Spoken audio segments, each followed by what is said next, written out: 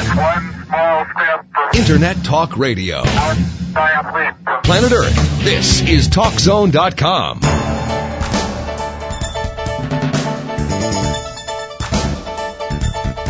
InfoTrack continues. Once again, here's Chris Whitting. Research shows that boys don't do as well in school as girls. Is there really a female advantage? InfoTrack's Roy Mackey is here to find out from an education expert. Roy? Thanks, Chris. Dr. Abigail James has a PhD in educational psychology, and she's written a book called Teaching the Male Brain. Dr. James, welcome to InfoTrack. Thank you very much. So tell us about the gender gap in education. Well, if you look at the numbers of children who are doing well in the world right now, you'll be surprised to find that they're mostly girls. Boys are falling behind. Now, my understanding is that boys do have advantages in some areas, at least when they reach early teen years, for areas like math and science. Is that right? Not necessarily. You know, 100 years ago, math and science were considered girls' courses, and they were courses in which girls were supposed to do well. Boys were supposed to do well in the classics, Latin, Greek, and literature, because that's what it took to get into the major universities in this country. Probably about 1910, 1920, when technology began to be financially remunerative, then men began to make inroads into math and science, but girls do just fine in it, whether they believe it or not. One indicator of what you're describing, I think, maybe enrollment figures for colleges these days. There definitely is becoming a gender gap there, isn't there? Absolutely. One of my favorite ones is what percentage of graduates of veterinary schools in the United States last year were women? 79%. Wow. Why? Well, there are not very many veterinary schools in this country, and who's got the best grades? Girls. Interesting. And it's becoming a real problem. We are losing vets for large animals because most women would prefer to do smaller animal vet work. That particular kind of thing is happening all over. For example, you look at the percentage of people who graduated last year from universities with an undergraduate degree in psychology. Well over 60% of them were women. Then you say, well, why do we care? Well, because a lot of people with undergraduate degrees in psychology go into business and law. And we're already seeing more women than men in law schools, business schools, and medical schools. So does this mean that young men are gravitating towards other careers, or what's happening to them educationally? Well, that's one of the problems is they're not really gravitating toward anything. But we see an awful lot of young men who live marginally, who live in mom and dad's basement, who have part-time jobs, whose jobs are not making a lot of money. So what are they doing? Well, they're spending a lot of time playing video games and eating junk food. So are the difficulties for boys related to actual differences in the ways that boys' brains are wired as opposed to girls, or are there some social differences involved here? Well, my personal feeling is that the social differences are the result of brain differences, the result of what we have looked at to say we value certain behaviors and we don't value others. If you think about what a young man was doing 4,000 years ago, let's say a 10-year-old boy, he was out on the hillside somewhere looking after the animals that belonged to his tribe, or he was learning to hunt and fish. In any case, what he was doing was active. He was probably solitary, not talking a lot, and his eyes were at a distance and they were keyed for things that were moving. We take that same body, which has not changed in 4,000 years, sit it in a seat and tell it to sit still and to look at a page which is very short distance, and then say, well, my goodness, young man, you must be learning disabled if you can't do this. One of my favorite ones is to ask men, so tell me, how do you sit in front of a computer? Do you sit up close to it, or do you sit as far back from it as you can get with your arms outstretched? Most guys sit far back from it. You can watch them. And the reason is they need to get as far away from that screen as they can.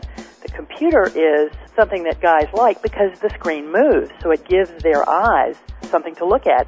I'm assuming that it is related in that you recommend that teachers move around when they're teaching boys. Is that all part of the same principle? Absolutely. And that can bother girls. I'm one of those people that moves a lot in the classroom. It's very hard for me to stand still. And I've had girls say to me, Ms. James, would you just please stop moving? We have had a number of very successful women as guests on InfoTrack who have been the product of single-sex education. And almost all of them have felt that that made a huge difference in their learning and their later success. What do you think of girls-only or boys-only school environments? Well, I'm the product of girls-only school environment. I went to a girls' school, and I taught in all-boys schools. My son was a product of all-boys schools. I am a great believer in it. And in fact, I am on the board of the National Association for Single-Sex Public Education. There are over 400 public schools in the United States this year that have single-sex classes or programs, and they're working. That's almost doubled from the year before. They're primarily middle schools, as you would guess, because that's where the physical difference is greatest. But when people try it even younger, they find even better results, because the biggest difference between boys and girls' brains is at birth. We actually kind of grow together as we grow older. I think the perception is that boys are more often labeled as having learning disabilities like ADHD. Is that generally accurate? Well, 9 out of 10 students who are labeled with ADHD in this country are boys. Wow. What that says is, therefore, just being male puts you at risk for learning disabilities. And that seems a little odd to me. Why should your gender make you less able to learn?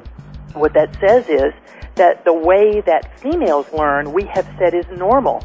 Therefore, if you don't learn that way, you are abnormal. And that's absurd. We simply need to be able to respond to the different kinds of learning styles.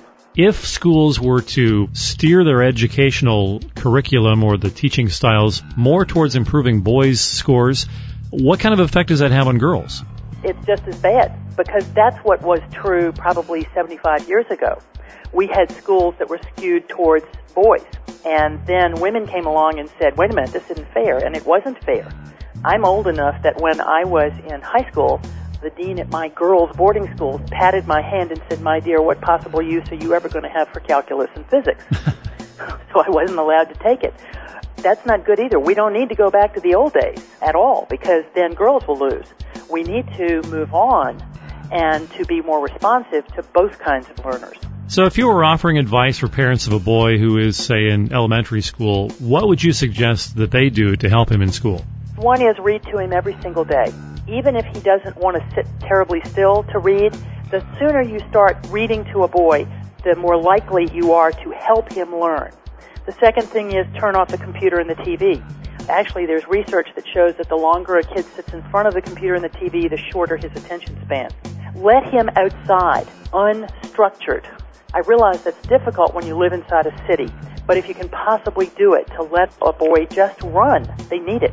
They need space, and they need unstructured time just to mess around with stuff. Another thing is you need for him to understand that his learning style is his learning style, and it's okay. He may not learn like girls, but that's all right. I think what we need to do is to realize that children learn in different ways and not be so quick to label them. Dr. James, where can people find out more information online? Well, I have a website, www.rockhouseassociates.org. Dr. Abigail James, she is an educational psychology expert and the author of a book called Teaching the Male Brain. Thank you very much for joining us on InfoTrack. Thank you very much for having me. And for InfoTrack, I'm Roy Mackey. You're listening to InfoTrack, the weekly show with information you should know.